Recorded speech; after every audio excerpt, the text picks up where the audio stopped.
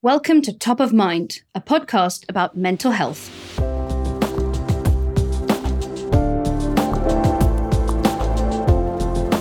I'm your host, Zora, and this podcast is brought to you by Limbic. Mabel Newman is the project and administration lead at Living Well Consortium. She led on the implementation of Limbic for their NHS Talking Therapies service and IAPTUS, their data system. She's also been involved with the launch of Grounded and the creation of the VCFSE Mental Health Collective in Birmingham and Solihull. Mabel, welcome to the podcast. Thanks for taking the time. Thank you for having me. Really appreciate it. I know things must be busy, especially at Grounded, because you're up for a HSJ award. Congratulations. Thank you. It's all very exciting. Tell us about Grounded, and then I want to hear about the HSJ award. Okay. Grounded started with discussions with other third sector organisations. So specifically Birmingham Mind and Living Well Consortium, which is where I'm from. And essentially they noticed that there's a huge number of people accessing talking therapies in the Selly Oak postcode in Birmingham. And there's also a massive presentation of people showing up at A&E with mental health concerns, suicidal ideation, that kind of thing. And so they saw those numbers. Selly Oak, for people who don't live in Birmingham, is the student area. So it's right next to UOB. It's predominantly students. I think I don't know the exact stats, but like last time I spoke about it, was like 90% or something like that. It's very high student ratio. So they clearly weren't getting enough support from the existing processes, and they clearly weren't getting enough support. It just wasn't working for them. So it was like, okay, what can we do? So Grounded came from that. So Grounded is a wellbeing space. It doesn't look like your traditional mental health space. It doesn't have the same pathway and the same barriers to entry as a traditional mental health space. So yeah, the NHS funded that. They said, yep, no, this is great. This sounds great. And also we want you to do more. So in January this year, we launched Grounded in Selly Oak. And that one's a cafe. We work with Evolve, who are a CIC. And they give people opportunities for employment that otherwise wouldn't have any. So it's a CIC-owned cafe. Then Living Well during the day hosts workshops and wellbeing activities. So some of those are clinical. So we do clinical groups. People can go there for their one-to-one therapy, that kind of thing. But the other side of it is very much wellbeing focused. So we have craft sessions. This week there was someone painting those baubles. You could go paint baubles, and there was like a wreath exercise, like a wreath. Fantastic. Which was very fun, went down very well. And then you have things like yoga. We have yoga 3 times a week. There's a personal trainer who comes, all sorts. We have talks on like kind of healthy eating, how to food shop on a budget. We have career talks. So Katie Bard, who are an agency in Birmingham, come and do talks on kind of careers and CVs and that kind of thing. And it's all very much tailored to students. We have complete control over that, which is exciting. I think it's funded by the NHS, and the NHS is super supportive of it, and they are really into what's happening. They really want this to work. But the NHS are limited by the fact that they have all these structures. They have to be consistent across the UK. So what you have is the luxury when you're like in the third sector, if you're a VCFSE organisation, you have the opportunity to try new things, and that's what we get to do with Grounded. So we can go, so for example, if something doesn't go down very well, or it doesn't seem to be having as much of an impact, we can change it up. So next semester, we're trying some kind of quite different things. We've got flower arranging, as well as like the yoga that's staying, we've got flower arranging. We're doing some stuff on manifestation, because like a lot of students are quite into kind of star signs and more holistic approaches. So doing a lot of things on that. We're doing some work on self-love. So for like Valentine's Day, we're having a self-love workshop. All of these completely free to access for students. I think there's like a small cost for some things that are expensive, like the baubles. You kind of pay a small fee to contribute, but it's all completely free. The only thing you pay for is the coffee. So yeah, it's exciting. We launched the Selly Oak Grounded in July, and it's been going strong ever since. Regular turn up. A lot of clients helped. We have our own pathway to talking services, so we can see how many people are coming in. It's really neat. And then in January, on Blue Monday, which is the 16th, we're opening a second one in Hall Green. Hall Green is one of the most underrepresented areas in mental health in Birmingham. So the numbers of people accessing support are ridiculously low. And that's not because everyone in Hall Green are perfectly mentally healthy. There's a lot of stigma in communities in Hall Green. We're working with a lot of schools. We're working with local GPs and local organisations to try and break that stigma.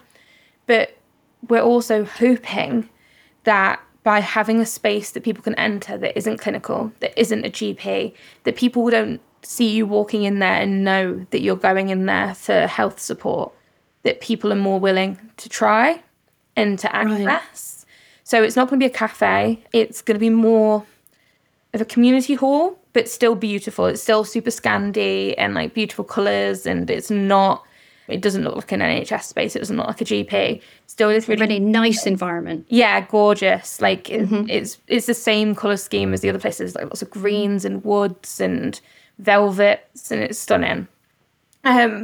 So that's going to be going live in 16th of Jan, and we're going to have the workshops and wellbeing events, and we're going to have one of our providers, Cognitive Wellness, are going to be there all of the opening hours. So anybody could walk in at any time and get support instantly. They can get a triage appointment. If they can't get it right there, if it's busy, they can book in for one very quick turnaround. If there's someone in crisis, we can support. It's not a crisis centre. I do need to make that super clear. We have an element of that at the Selly Oak, which is in the evenings between 5 and 11, 3 days a week. Birmingham Mind run like an emergency support space.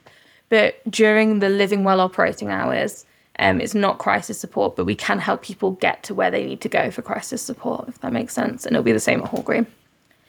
So, yeah. Wow. So with the cafe, the stigma's removed because you could be going in just to have a coffee. Yeah. You could be just having a coffee, or with the Hall Green one, we're going to be doing a lot of like family stuff. So like mother and child, fathers, like crafts, yoga. So you could just be going in to do yoga. Like nobody knows you're not. You could just be going in to have a cup of tea somewhere warm. You could just be going in to go to a wreath making workshop. Like, so hopefully if it becomes a space that the community feel comfortable accessing, the Hall Green community, then that next step is less daunting because you have those relationships. You've built those relationships with the community. So you're somebody who's trusted within that community. Right. So then is the idea of the crafts and the yoga and the training, healthy eating, all that sort of stuff, to make the space a very welcoming space and a space that you would generally go to? So if you're a student hanging around in an area, you would go by there, you'd maybe go there for some courses with your friends, that sort of thing. But then also, if you did need some clinical treatment, you would be able to get it there as well. Yes, but also an extension of that, research shows that wellbeing activities positively affect your mental health. If you do exercise, if you're doing crafts, if you've got a social circle around you, your well-being is improved. So all the activities are also aimed to improve people's well-being, because if people's well-being is higher, then their mental health needs are often lower because they've got a support network, they've got a routine of things that bring them joy and bring them health. So a large part of it is that. A large part of it is actually preventative care. Right. So preventative care, and you're basically increasing their protective factors, improving their well-being so that they don't get to step 2, for example. Exactly. So then if they need support, we can also then get them in earlier. So say if somebody shows up, like to give an example, if somebody shows up to like yoga and they're showing low levels of anxiety, they might not have thought to go to the doctor before when they're just kind of having low levels of anxiety. But if you let that low level fester, that's going to become a high level of anxiety, right? So actually, if we have somebody come in and they access this space because they want to come and do yoga, they want to come and do a craft, that gives them things to go out of the house for, gives them quite a bit of routine. It gives them an activity that builds up those endorphins, has them around people, all of which are shown to improve anxiety. And then you also have the clinical people on staff who can then notice those signs and can kind of go, oh, we do offer this. Or there's all the signs around the space where you can access with a QR code your own information. And you can then get into it early. So we can have somebody have a word with them. They can have a chat. They can do their triage there and then, or like that week over the phone, or they can do it in person, however they want to do it. And we can get them into support. And rather than it being high intensity CBT they might need low intensity CBT. And their recovery chances are much better, because if you get in earlier, the science shows that you are more likely to get significantly better. So prevention is so important. And I think a lot of people in the sector would agree that since especially like COVID, a lot of it's been firefighting. It's been trying to take people who are at crisis point and bring them down. What we want to do is, as well as doing that, because obviously that's very important, we want to prevent people from reaching that point who haven't already. Absolutely. It makes so much sense, doesn't it? And I'm just wondering, I know it's only been running for a few months, but is there sort of an evaluation taking place? I'm just wondering whether, since you mentioned there are sort of high rates of attendance in A&E for mental health issues, I wonder if this has made a difference. Maybe it's too soon to tell. Is there an evaluation running? There is going to be. So there's, we're working with the NHS to check those numbers, but it's too soon to, especially with the student landscape. So student mental health, because they're gone for like 6 months of the year, and we've been running for about 6 months. Actually, 3 months of those, we didn't have as high levels of students. You know, you've got to balance it around the stress of the year as well. So like exam season is quite a big turnout for mental health concerns. So until we've gone through an exam season, can we really measure that success? So the plan is to do it kind of yearly, and combine it then. Regardless, we know it's a success. Most of the sessions we're running are completely booking out, and we're having full attendance. There's constantly people in the cafe. There's a lot of referrals that have come through just through Grounded, and who knows, we'd have got them before. Limbic is a pretty significant factor in that since we launched it, because there's an issue with a lot of the time the NHS won't accept clients if they are not registered to a GP in the CCG, or it's not CCG anymore, in the ICB you're in. Mm-hmm. And students for Birmingham are an exception. We can take students from Birmingham, but students don't know that because they weren't told.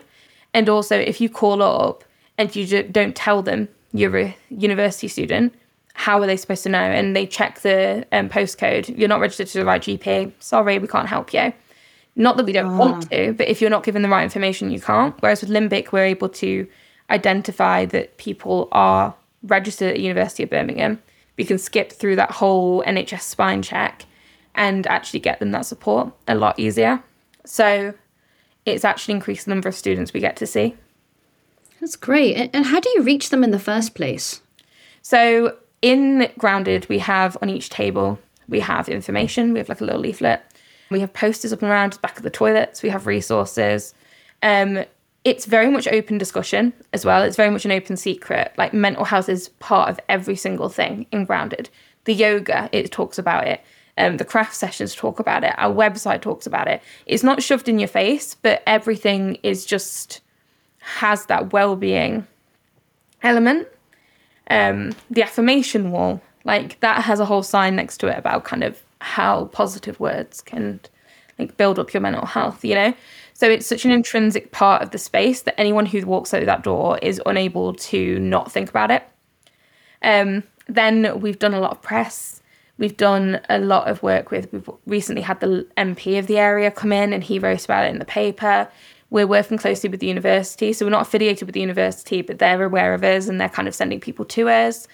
Local GPs. We've met with all of those and they're all aware, so they can send people to us if they're having a rough time, or for services they think that they'll find useful, they can like send them over. So it's basically just communication. It's making sure the space is clear about what it is and that we involve it in every element of it, but then also communicating with all of the amazing services around us, because no one can do it on their own. Like Living Well can't do this on their own. Grounded isn't the main thing, it's part of the puzzle. And so as long as we're working with all of those other orgs, then it becomes part of the mental health space in that area. That was something I was wondering about, actually, because Living Well Consortium is a consortium. So you've got lots of different organizations working together. And one thing I was thinking around, if I wanted to replicate, if I was at a service that wanted to replicate something like Grounded or the offering that you have, sort of place-based interventions and that sort of thing, how would I go about it? And I wondered whether your structure as a consortium is maybe what helps you do that. Is it? Could a service also set something like this up? I think in order for a service like this to be successful, you need to have a large, I'm trying to think of the right word, like a large network. It's not something an individual service could do. We're not doing it on our own. You know, with Selly Oak, it's Birmingham Mind, it's Evolve, who are one of our members.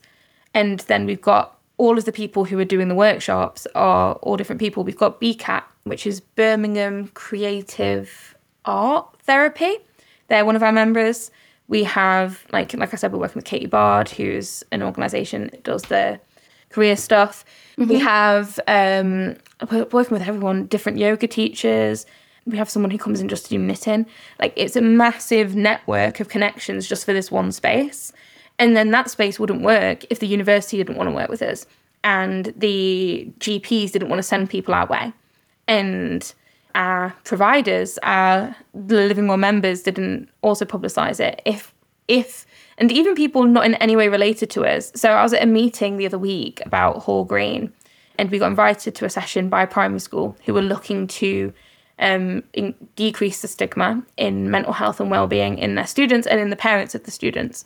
So we got invited to this, and there, as well as us, we had Birmingham Mind had a rep. We had the Hall Green NSS, which is the neighbourhood schemes, who do kind of like supported housing, supported clothing, food banks. They kind of very much link everybody together.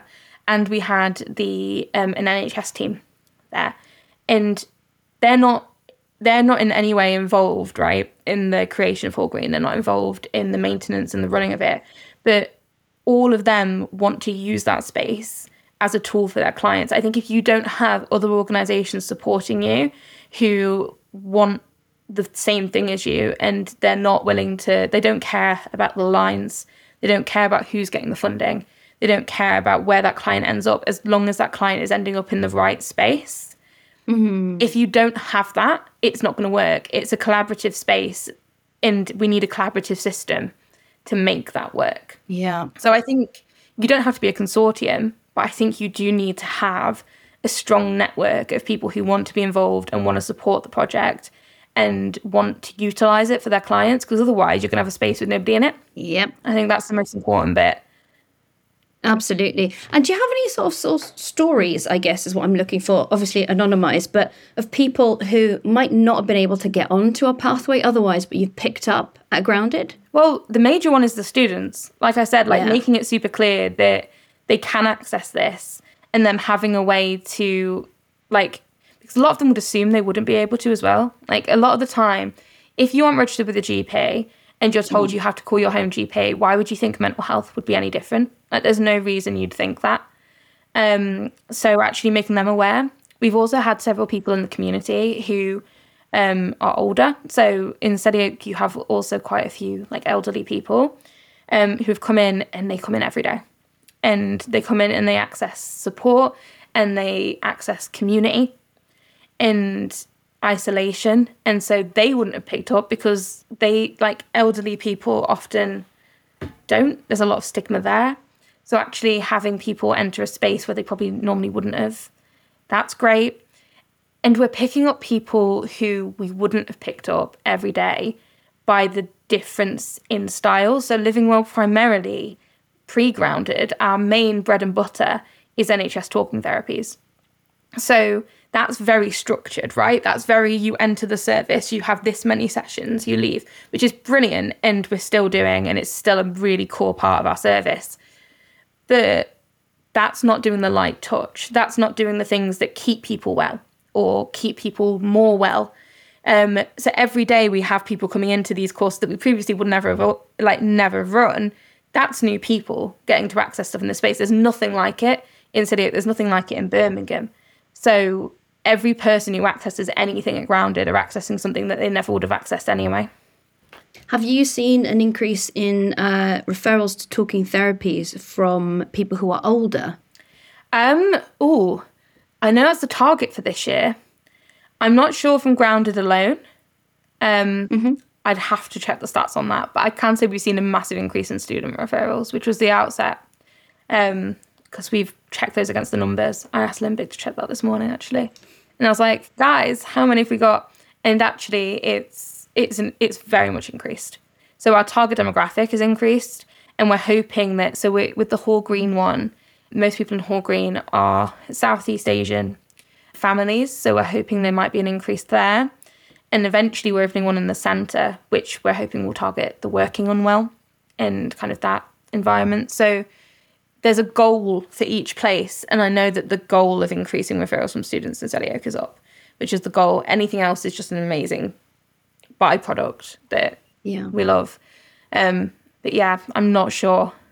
Positive side effects are always a good thing, aren't they? Love a positive side effect.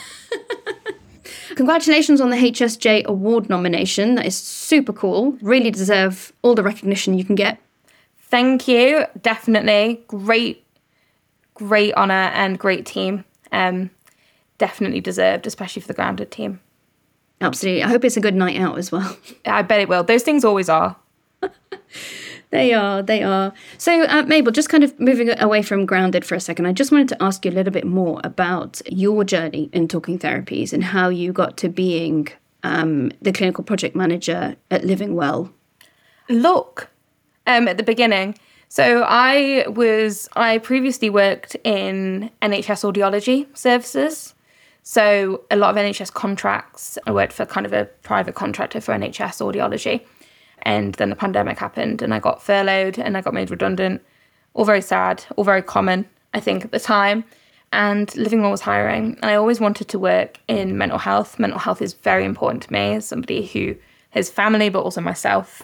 I've gone through a lot of mental health issues. So always very important. And I came in as an admin. So I came in at the entry level and I've worked in pretty much at this point every sector within Living Well. So I came in as an admin on a Shropshire contract we ran, and I talked to clients. I arranged all of their sessions. I handled crisis clients and got them through to clinical teams, did all of the bookings, did all the scheduling, all of that kind of thing. And then I moved on to a Birmingham contract, and then I moved into central administration. So I started working on projects then, and it started with kind of like smaller scale, like HR projects, that kind of thing. And it slowly has just increased as things have come up. And I really found my stride, I think, with the IAPTIS project we did. So we launched a new data system and I was heavily involved in that. I was part of the lead of that. And I just realised that actually, I always say that with the mental health sector, there's two ways you can make a massive impact. And I think a lot of people see the first way when you're being the therapist, right? You're on the front line, you're seeing it all happen, you are talking to those clients, you're doing the work. But none of that could work if you didn't have the operations behind it. You need people to create those structures to keep people safe and keep the clients safe and make sure resources are being used effectively and make sure that the funding's there and that the applications are in and health and safety's done and that we've not missed anything and nobody's slipping through the net.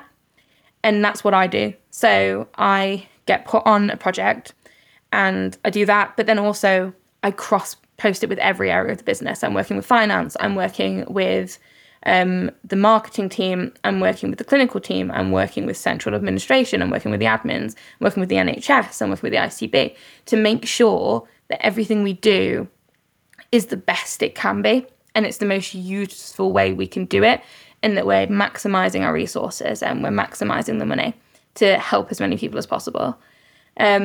So yeah, I've been doing project work and working specifically on clinical projects for about 18 months now. And I love it.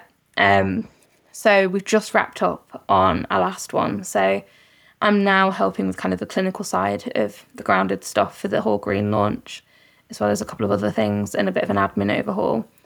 But it's exciting. But yeah, that's... And what's the best thing about your job? Getting to see something through. it's stressful. Anyone who works in project-related work will always say there's like massive periods of stress. But being able to see an idea form and see that all the way through to helping people is so rewarding.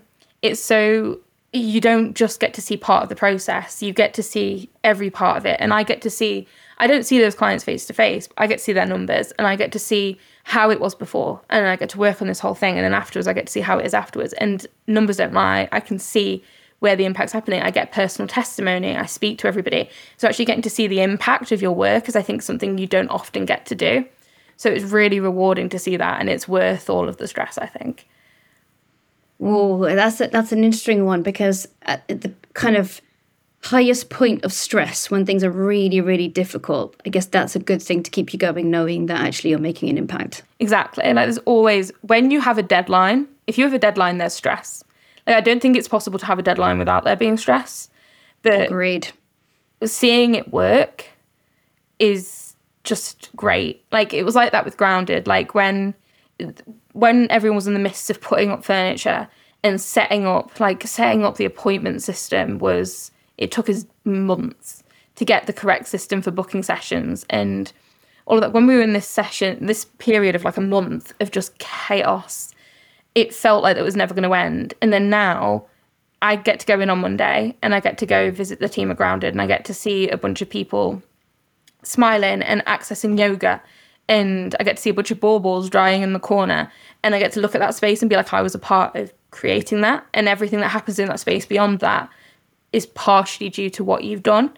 And I just think that's really rewarding. Like, getting to see that kind of lasting effect is great. Very fulfilling. Yeah, very fulfilling. I love it. I love my job. Just going back to the project you were just talking about, installing IAPTUS in the organisation. We're all a bit NHS Talking Therapies obsessed. So I have to ask, of course, putting in a new EPR is difficult. It's always a big job. There's data migration to do, things like that. But how was it working on the IAPTUS project there? It was great. It was chaotic. Like you said, like working with that scale of data, because we'd been on our previous system for, at that point, like 4 or 5 years. Like, that immense amount of data, and making sure that's not lost, but also making sure it's compatible with the system, but also making sure we're able to update the system, because there's no point moving if you're keeping it exactly the same. And what we wanted when we moved to IAPTUS is to be able to create more information. We wanted to be able to collect more information about clients. We wanted to be able to run more reports. We wanted to be able to go into the real nitty-gritty of who's using our service and how we can then help them, and what we're doing right and what we're doing wrong. And so there was no point doing it if we were just going to keep it the same. So actually balancing that amount of data that had to come over, because we get a lot of people who kind of come back after, if you have data from 5 years ago, we want to still be able to access that. If a client comes back, it's medical stuff, but also you've got to handle all of the GDPR and all of that elements. So it was so much information to make sure we made it clear. And it's then a bit more confused by the fact that Living Well is such a diverse organisation. Like, we have a CYP pathway, we have IAP pathway, but on the IAP pathway, we also have long-term condition services, and we had a COVID service, and we have anger management. And we have, I know when we were working with IAPTUS to create our care pathway, it was one of the most complicated care pathways I'd ever done, because we had to have about 25 options for places people could be referred to, because the amount of stuff we offer. So it was a really complex project, but every moment of that complexity, and the team were brilliant, we managed to make it into the service that works really clearly. So it's very intuitive. It's not when you first start using it. If you're used to another system, you have a moment where you're like, I don't know what this means. But as soon as you kind of get into it and you actually forget that other systems are confusing, the care pathway is super clear to use. We have these clear stages you can go down. We can indicate if we started an employment advice service recently, whereas people in our care can get employment advice. Kind of things like how to get into employment, but also how to protect yourself, your rights in employment. If somebody's treating you rubbishly because of your mental health, how can you advocate for yourself? So we've just made that change to make it so that we have a whole separate pathway for the EA service. So yes, very complicated, but very worth it in the end, because now we have a service, we have a system that reflects the complexities of living well, that's out of our brains in a way that's really nice, because before it was kind of just, it was all in clinical's brain and we knew what we were doing, but the system couldn't keep up with us. Whereas now we have a system that keeps up with us and keeps up with the dynamicism of kind of living well and what we're doing, and the talking therapy service. It was a big project. I can imagine. How long was it? God, how long? About 7 months. Wow. Yeah, about 7 months plus monitoring. So we then monitored it for 7 months afterwards. And then there's constantly changes as well. Like when the EA comes into play, we had to do that recently. And that was like quite a big change. And when Limbic, we started using that, we had to connect those together. So the actual implementation project was about 7 months plus monitoring time. But then it's constantly going and developing and growing, which I think a good data system should. I think especially for talking therapies, because it's so changeable. For sure. And did IAPTIS enable you to see reports and things that you hadn't been able to do? Like, I'm just thinking maybe a better way of phrasing this question is, using IAPTIS, were you able to find insights that you hadn't seen before? Oh, yeah, definitely. So we previously had a custom-built service, but it was limited. And we grew very quickly. So what was built for us was actually built for a much smaller organisation, and now we see so many more people. It just wasn't fit for purpose for us anymore.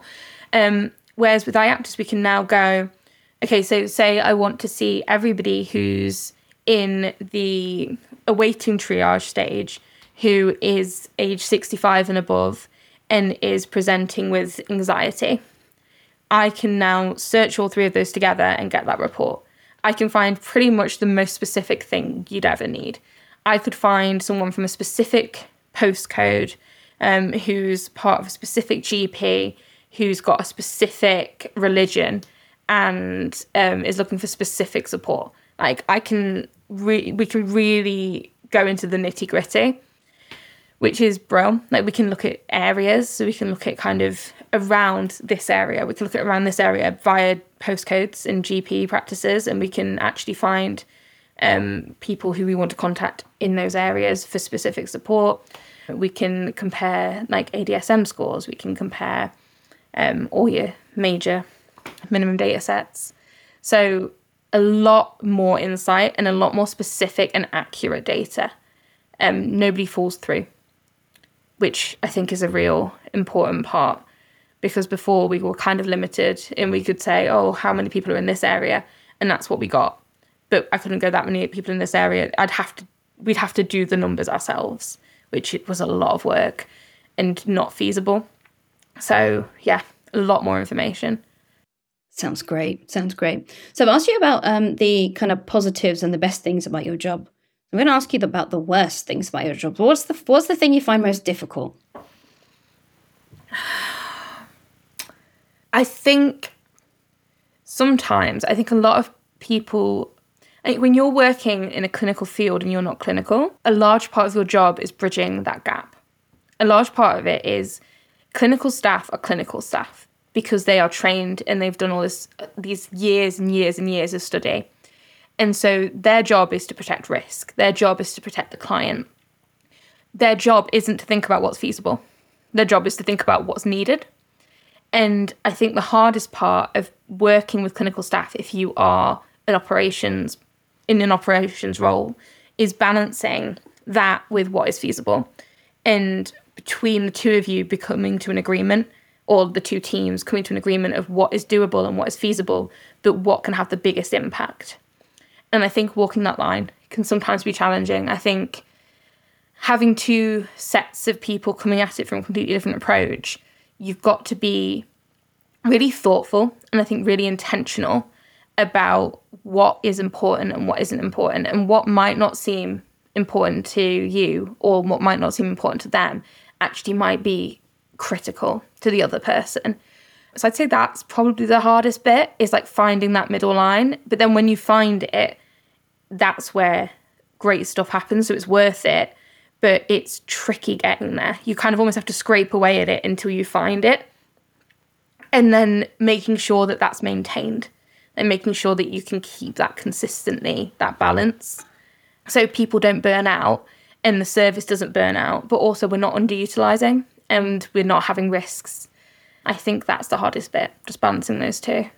Finding that sort of sweet spot between what clinical needs and what service can provide. And what clients need as well. Like, what clinical want is to look after clients.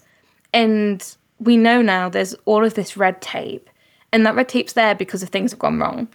And it's balancing that without being heartless. Like, you need to be able to see that, yes, this thing, you don't want to be the kind of person in operations who sees, oh, this service is only helping 20 people, let's cut it. Like, those 20 people, this could be saving their lives, you know? So you've got to balance the numbers and the data and the practicalities with the need of those clients. And it's a real juggling act. Like, there's only ever so many resources. So you've got to make sure that you are putting those in the right place. So yeah, it's a tight line, but I think it's worth all of the effort putting into it, but it can be tricky. Sure. Okay, so if I am working at a talking therapy service and I'm interested in creating something that's place-based, any sort of communities of practice or anywhere apart from coming to talk to you, Mabel, anywhere else I can go to learn a bit more? So we have a website with a bunch of information about Grounded on it, which is www.groundedcafe.co.uk. We also welcome visitors. So we've had several people come and visit and come and see kind of what's going on and ask questions. So that's very much encouraged. Otherwise, there's quite a few wellbeing cafes around the country. They're not clinical wellbeing cafes, but they're wellbeing cafes. So if you want to get an idea for a space like that, I highly recommend searching your area wellbeing cafe. I know there's some amazing ones in Manchester. There's some brilliant ones in London. I believe there's an amazing one in Brighton. So there's a lot of those that aren't doing the clinical approach, but are doing the kind of community support approach. And also think about it a bit differently. It doesn't have to be viewed as the cafe. Think of your community spaces and what works. Churches, schools, all of those kind of things have this massive community hub that are trying to do the same thing. So think about kind of what they're doing and how that could be taken further and how your organisation could support in that and fill in those gaps. You don't have to think about it too literally, I think. So just access areas in your local community as well and get that idea. Brilliant. Thank you so much, Mabel. Really appreciate you taking the time to talk today. And I'll see you soon. Thanks for having me. Bye. Thanks for joining us for this conversation. You can find out more about Mabel and Grounded using the links in the episode description. You can find episodes, links, and more at the podcast webpage at limbic.ai/top of mind.